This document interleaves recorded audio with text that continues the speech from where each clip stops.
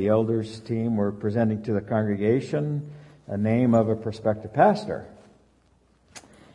And I guess since then you've interviewed him and sensed that God wanted you to ask him to come, and he sensed God's desire to make that happen, and now you have a pastor.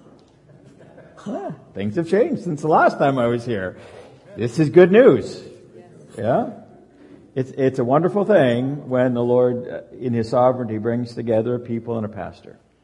A joint vision and a time of stretching and refreshment.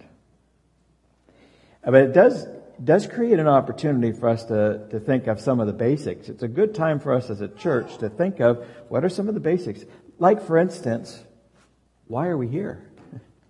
Like if we as a congregation, pastor and people are together and we sense there's this fresh start, a new day, why are we here? The question I want to ask us today is, whom should we love? Just as basic as that. Just as basic as that. Whom should we love? If I was teaching this at the seminary, I would use fancier terms. I would say, who is our missional audience? Hey, like who is it? Now that we are prepared for the next chapter of whatever it is that God has for the Rock, who are we to love? I mean, Wayne was guiding us in praying for some people that maybe don't yet know the Lord, and he was trying to guide our hearts in prayer into some of those people who maybe the Lord, by His Holy Spirit, is prompting us to love, right? Who are we as a church to love? And I'm going to tell you this morning, there are 3 people you're going to love. Okay? There are 3. In fact, it's such a simple message again, I'm not even putting anything on the PowerPoint. Just like the last time I was here. It's so simple that you can get this from Hebrews chapter 13. And while you're looking that up, please look that up. Take your YouVersion or your Bibles or whatever and look that up. Hebrews chapter 13. I want you to see from the Scripture what God is saying, who we are to love.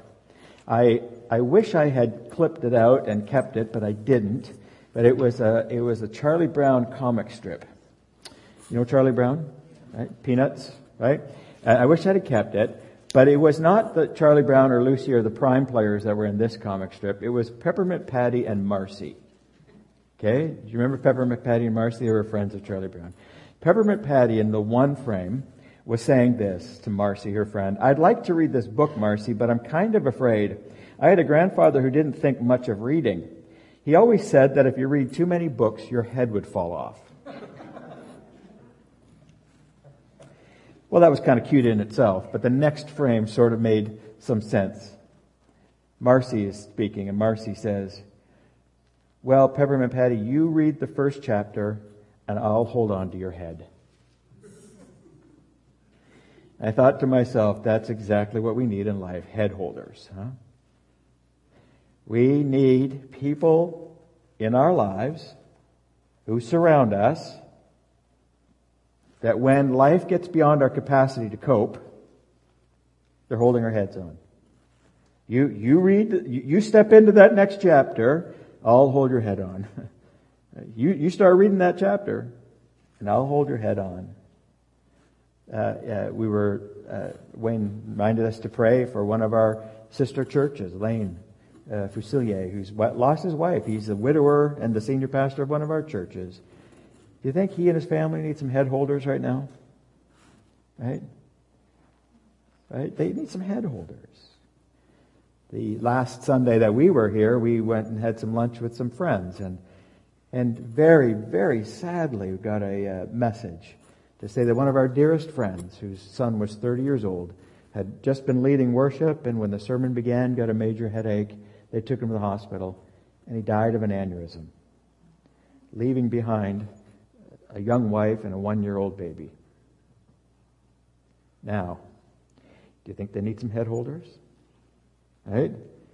Do you think in the circumstances of life, when life gets beyond our capacity to cope, do you think you need someone to hold your head on? If statistics are true, dear friends, 22% of the people in North America ate supper alone last night. That's almost 1 in 4. Right? So count. 1, 2, 3, alone. 1, 2, 3, alone. Right? In other words, there's a lot of lonely people who don't have the people to hold their heads on. In that same survey, 54% of people said that if they were stranded on a deserted island, they would choose their pet as a companion over another human being. We all need people.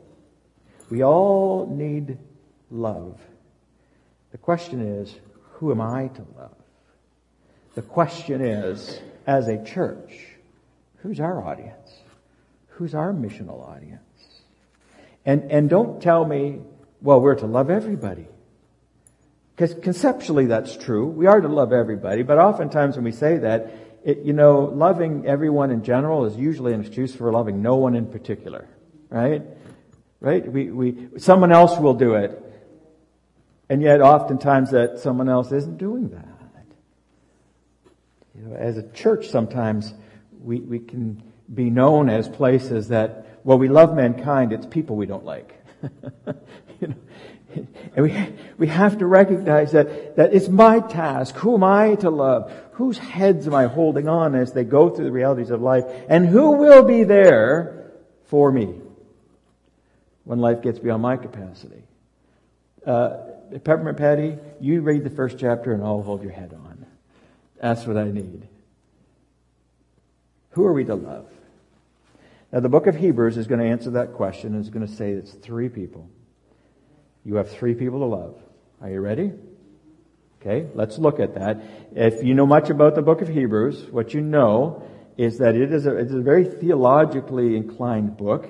It's actually there to speak about how Jesus is superior. The superiority of Jesus over many things, over angels, over the Old Testament sacrificial system. He's a superior high priest. Jesus is superior. And so the writer of Hebrews is going through an awful lot of these theological learnings about who Jesus is. But by the time he gets to chapter 13, he changes gears a bit and he wants to ask the question, if we've got that relationship right, what's the relationship like here? Okay? And he wants us to say, what does that look like in the reality of our world, and who are we to love? Who is our audience? Who, now that we know who Jesus is, who am I expressing that to? To whom? And so that's where he's at Hebrews chapter 13. That's the question he's asked. How am I to love in relation to other people? And we'll only look at 3 verses, but there's a whole lot of others in chapter 13. But the 3 people that we are to love are in the first 3 verses of Hebrews 13. Listen for them. Keep on loving one another as brothers and sisters. Do not forget to show hospitality to strangers, for by so doing, some people have shown hospitality to angels without knowing it. Continue to remember those in prison as if you were together with them in prison, and those who are mistreated as though you yourselves were suffering. I say there's 3 people for you to love. The first would be brothers and sisters. The second would be, in verse 2, strangers. And the third in verse 3 would be the prisoners. That's your missional audience. There they are. If Jesus is superior, if he has placed you in Woodstock for a purpose, if he's brought a new pastor and people together, this is our missional audience. The first group of brothers and sisters. The word, by the way, in the original language, you probably, or maybe you know, that the Bible wasn't written in English. It was written in Greek language. And that Greek language has the word for loving brothers and sisters. And that word is Philadelphia. That's a word we know, right? We heard that. They play hockey, Philadelphia. What does Philadelphia mean? We most of the time would say brotherly love. Like the town, like the city, and city of brotherly love. Now here's something really interesting. The Greek language has a gender for every word. We don't do that in English. We don't have male and female words, right? Well, pronouns are, right? Some pronouns are, but we don't have male and female words per se. But in the Greek language, there are 3 genders, male, female, and neuter. And every word has a gender. Philadelphia has a gender. What gender do you think it is? Anybody want to venture the guess? Be brave. It's female. I mean, technically speaking, we should call it sisterly love, technically speaking. But we don't, because that's what the scripture writer is trying to communicate is there are people that are in your sphere of influence. There are people that are in the family. That's why the interpreters say brothers and sisters when that word Philadelphia comes up. Because it's inclusive of those people who by faith are part of the family. They're within your embrace. They're brothers and sisters in Christ, we oftentimes say. They by faith have entered into a filial relationship with us. They are brothers and sisters in faith. So that's who we're supposed to love. Love each other, brothers and sisters. Where do you find brothers and sisters in Christ to love? Say it out loud. Yeah, you find it here. You know what I mean? Let me be more general. You find brothers and sisters to love where they congregate, right? Where they gather, right? And where there's a gathering of brothers and sisters, that's where they are. And the most basic place is right here. Right here. It's part of the reason why the writer of the Hebrews, a couple of chapters back in chapter 10, verse 24 says, let us not forsake, right? The fellowship, the gathering. Let's not forsake that. Why? Because it's the most perfect place in the world where perfect people gather who all get along with each other perfectly? Absolutely not, right? And if you find that place, don't join it, right? Because you'll make a mess of it, right?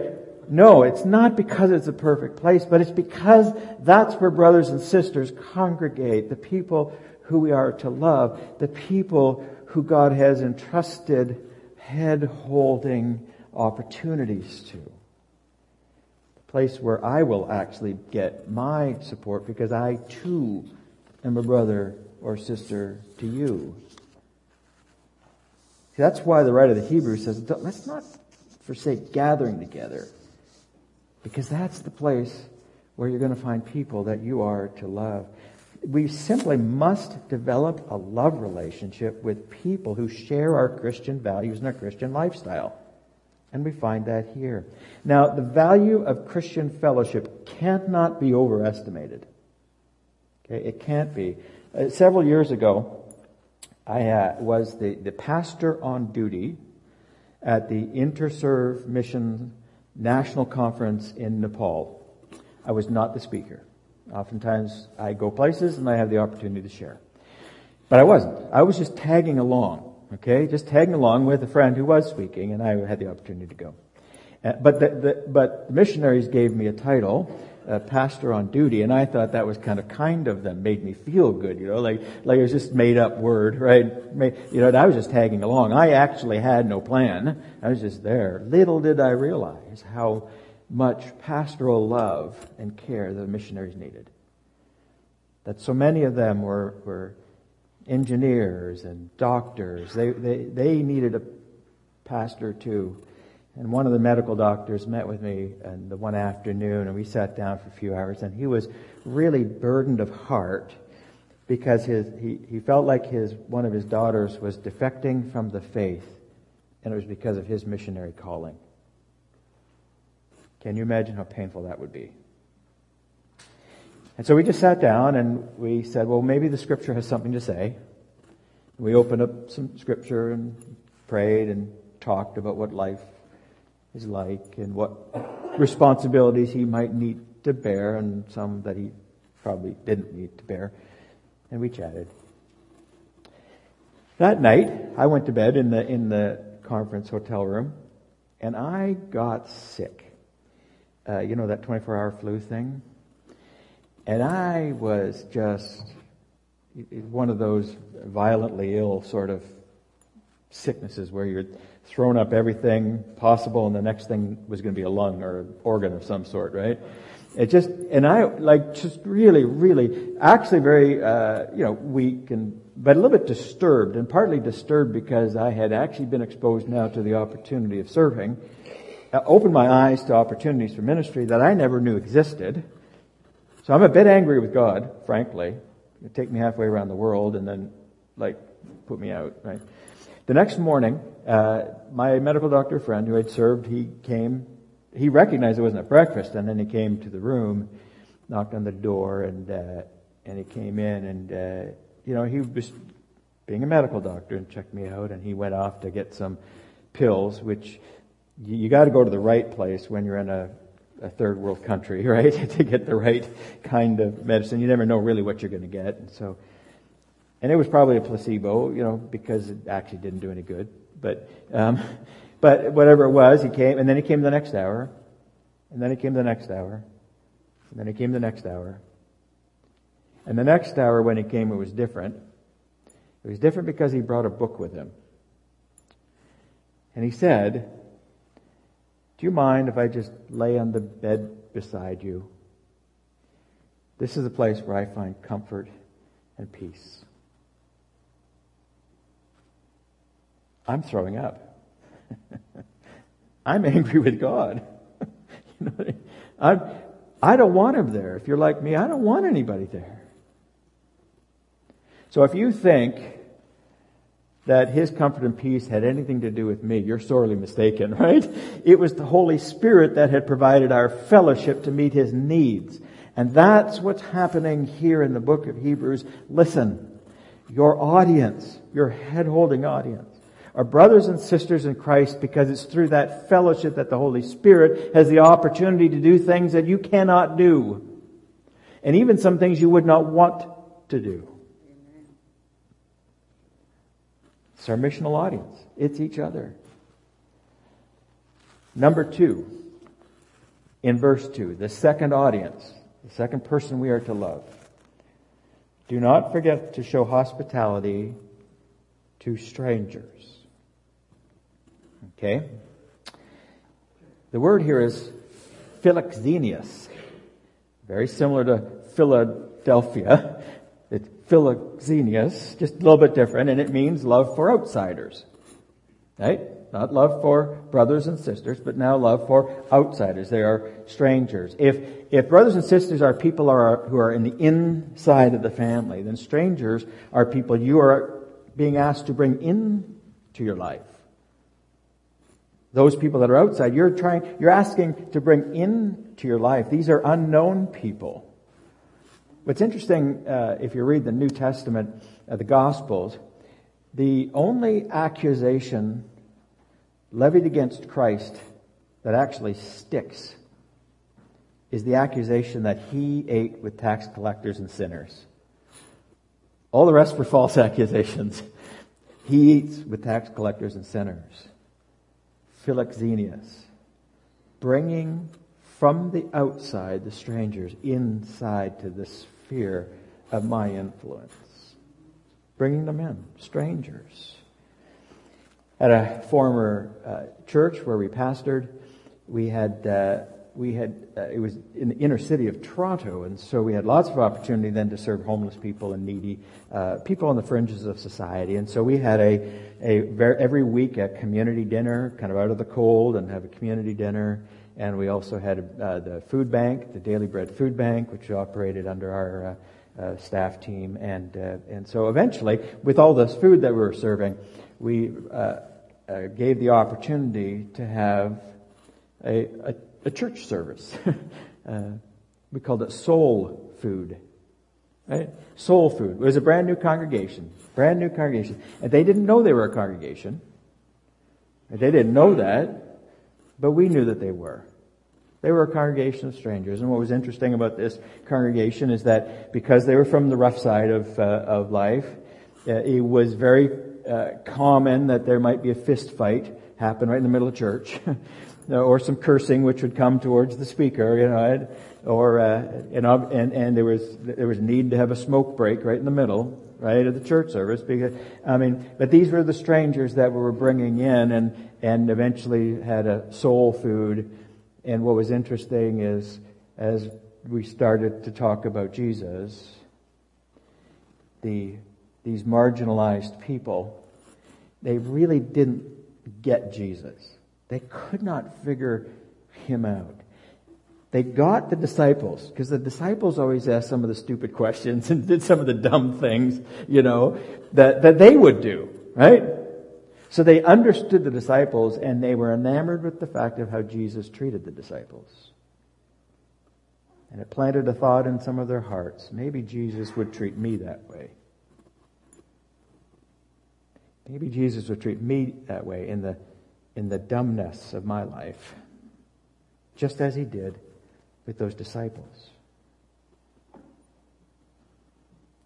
If you think that we had actually anything to do with that outcome, you're sorely mistaken, right? It was the Holy Spirit who took the fellowship with strangers, inviting strangers in, and started working on hearts. It's our audience. Our audience is to bring into the sphere of our sphere of influence strangers, people who we do not yet know. What's the third group of people? Verse 3. Make sure it's in there. I don't want to be teaching something that's not in the scriptures, right? Let's make sure it's in there. Verse 3. Continue to remember those in prison. Not just in prison, but sort of relate to them as if you were with them in prison. Get connected with them somehow. And not just the prisoner, but those who are mistreated in this world, in this life. As if you were the one suffering. So let's just call them prisoners. That's the word that's in there. Whereas brothers and sisters are people who are on the inside, right? And strangers are people who we invite to come in. There are an entire group of people, let's call them prisoners, into whose world you have to go. You cannot stay where you are. You must go to their world. They are in prison.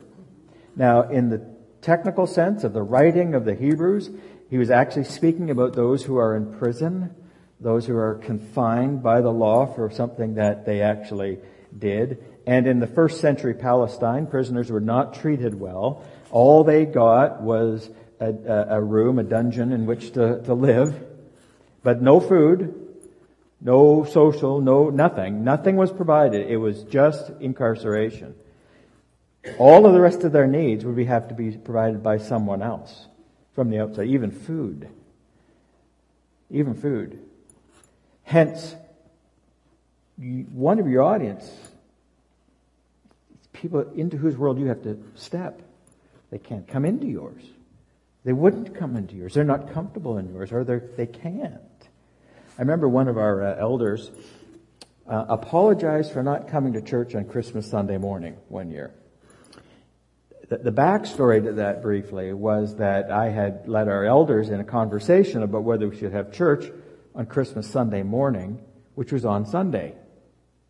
Right? That's always a question. What do we do on Christmas Sunday morning when it's on a Sunday? Now, we talked about the fact that one of our cardinal values was ministry to families, caring for children, and one of the ways we could minister to the families and care for children is to give them the opportunity to spend that time in that morning, and maybe we should create some resources for telling the story of Jesus among the families, right, in the morning. And so there's all kinds of good ideas for why doing that would make sense.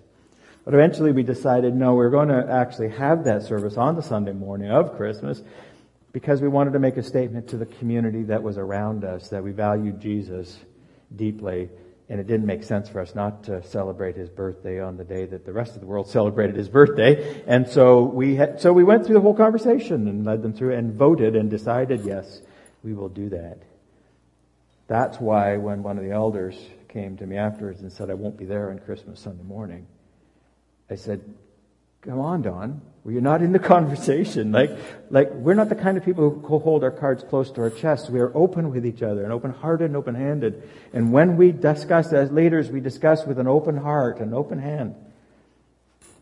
Then he said to me, well, the reason is, quite shyly, he said, I'm leading a Bible study at the jail for the Gideons on Christmas Sunday morning, for the inmates. And I almost said, I'm going to shut the church down that morning, not tell anybody. I'm just going to have them walk down to the jail and have Pastor Don do the Sunday morning worship, Sunday morning Christmas with the inmates. Here's a man who literally took it seriously that I'm going to do a Bible study with those who are incarcerated. Now, incarceration, more people are incarcerated not by the law but by other things in life. Right? They are incarcerated by maybe their addictions. They are held captive to narcotics or to alcohol or to food. Or they might be held captive in other life circumstances like homelessness or mental illness, refugees. There are all kinds of ways that people are prisoners that are incarcerated. Our church hosted a Narcotics Anonymous group, very much like Alcoholics Anonymous, but it was Narcotics Anonymous, and they were people that were addicted to a lifestyle and desperately trying to get out. And we had one dear lady, her name is Diane, bless her heart. She was a grandmother, she's well into her 70s at this point in time, but she loved these incarcerated people and felt like one of the things she could do is make them cookies for their meetings. That's kind of cool, don't you think? Wouldn't you say yes? They said no. They rejected the cookies. They rejected her. Their position in life, they were so tender that they couldn't even accept cookies because maybe there's an agenda behind that. And they were so tender they couldn't accept any other agenda than to break out of the things that they had gotten themselves into. And they rejected cookies because it meant that somebody else had an agenda. Can you imagine being that incarcerated that you couldn't accept cookies? It was about a year later, and Diane continued to offer. It's about a year later that they began to realize that love was motivating this dear lady. And they accepted the cookies. They accepted the cookies. They were breaking the bondage. And not only that, they accepted her. This dear lady sat in the circle of Narcotics Anonymous and just loved them. What a sight to see.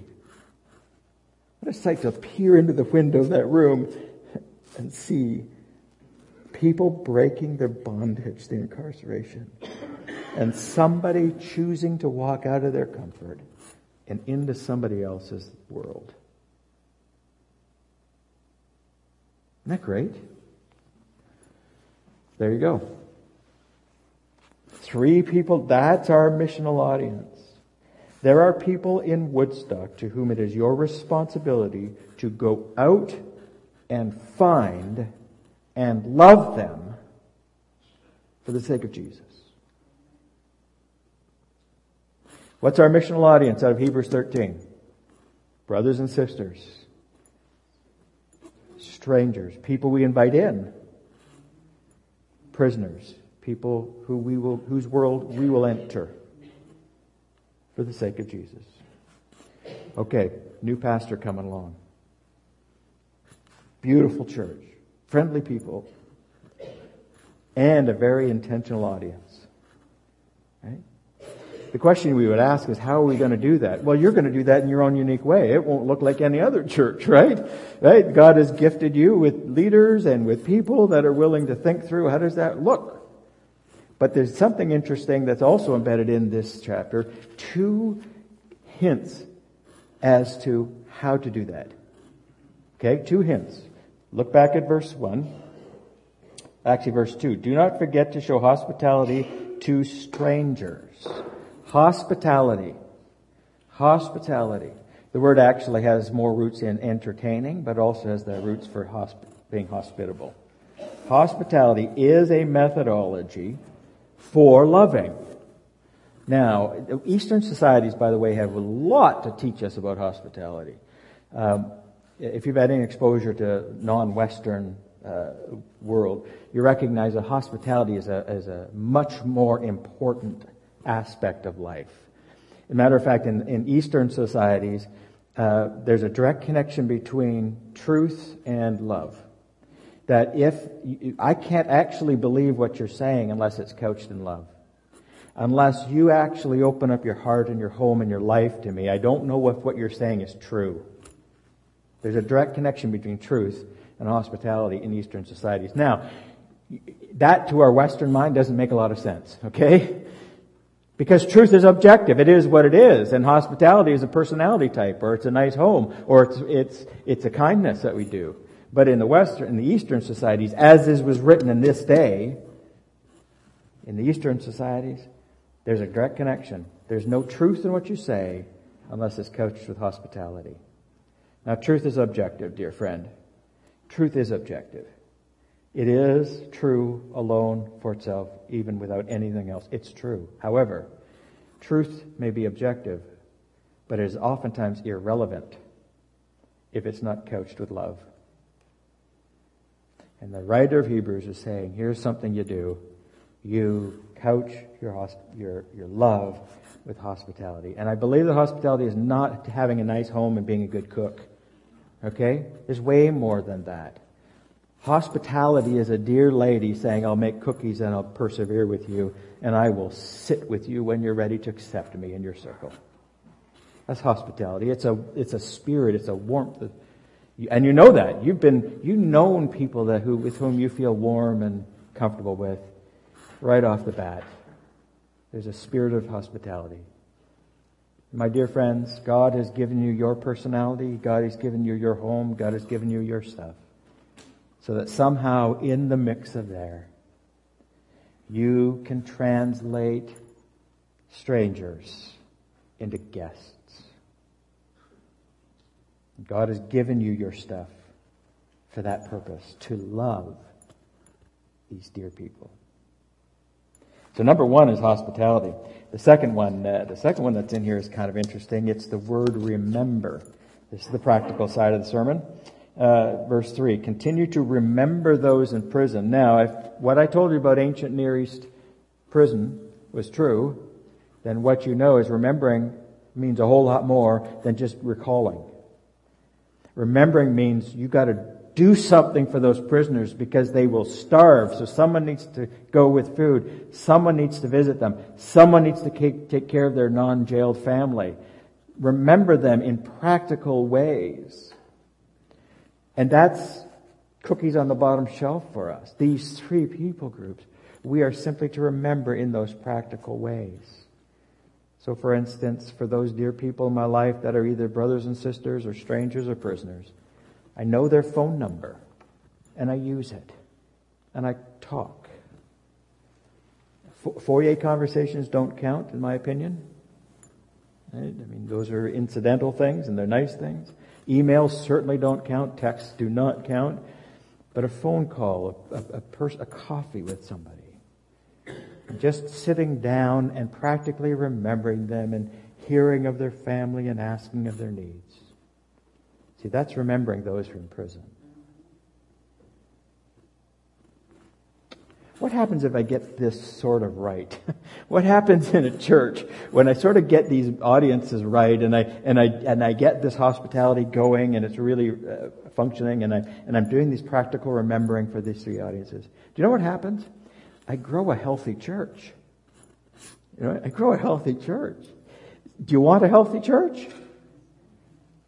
Well, then it's up to you. It's up to you. It's not up to the pastor, right? Right? He's got his job. We got ours. We grow a healthy church. You know what else happens?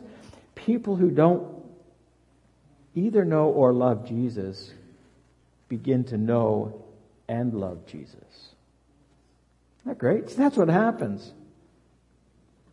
And you know what else happens? When life gets beyond my capacity to cope, then all around me are people that are holding up my head. When I have that need, you'll be there. Because I've been there for you. Does that make sense? There's something very fascinating, and I close with this, that's in this passage in verse 2. Do not forget to show hospitality to strangers, for by doing so, some people have shown hospitality to angels without knowing it. That's pretty cool. You know what I mean? That is pretty cool. Now, by the way, the reader of the Hebrews, this wasn't hyperbole or wishful thinking or overspeak. This was actually real. They would be thinking of Genesis chapter 18 and Genesis chapter 19, where Abraham entertained some people, showed hospitality. Turns out it was angels from God. And they provided exactly the resources Abraham needed. And then the next chapter in Genesis chapter 19, there's Lot, who did the same thing in good Eastern hospitality style, entertained, and guess what? Turned out to be messengers from God, angels unaware, and provided exactly what they needed. And that's exactly what the original readers of Hebrews were thinking. They weren't thinking hyperbole. They were just thinking, oh yeah, that's what happens. What happens is God enters the scene and provides what I need. Now, I don't think that wanting to meet an angel is a good motivator for showing love. Okay? I don't think the writer of Hebrews is saying, hey, go out there and do this and you'll meet an angel, right? Right? Go show hospitality for what you can get out of it. Right? Love itself is the motivator. Love itself is the reason for doing anything. But when we get our act together and we do these things, some unexpectedly happy things happen. God shows up. God does what only God can do. I'm done. Let's pray. Father, it seems so simple. It does. It seems simple enough for me to be able to put in my mind those brothers and sisters to whom you've called me. Some of them are in my church, and some of them are actually within my family.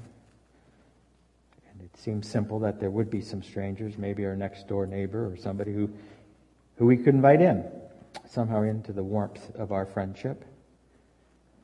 And there are, Lord, many, many people into whose world I uncomfortably probably just need to step into. And it seems like just a simple set of people to love.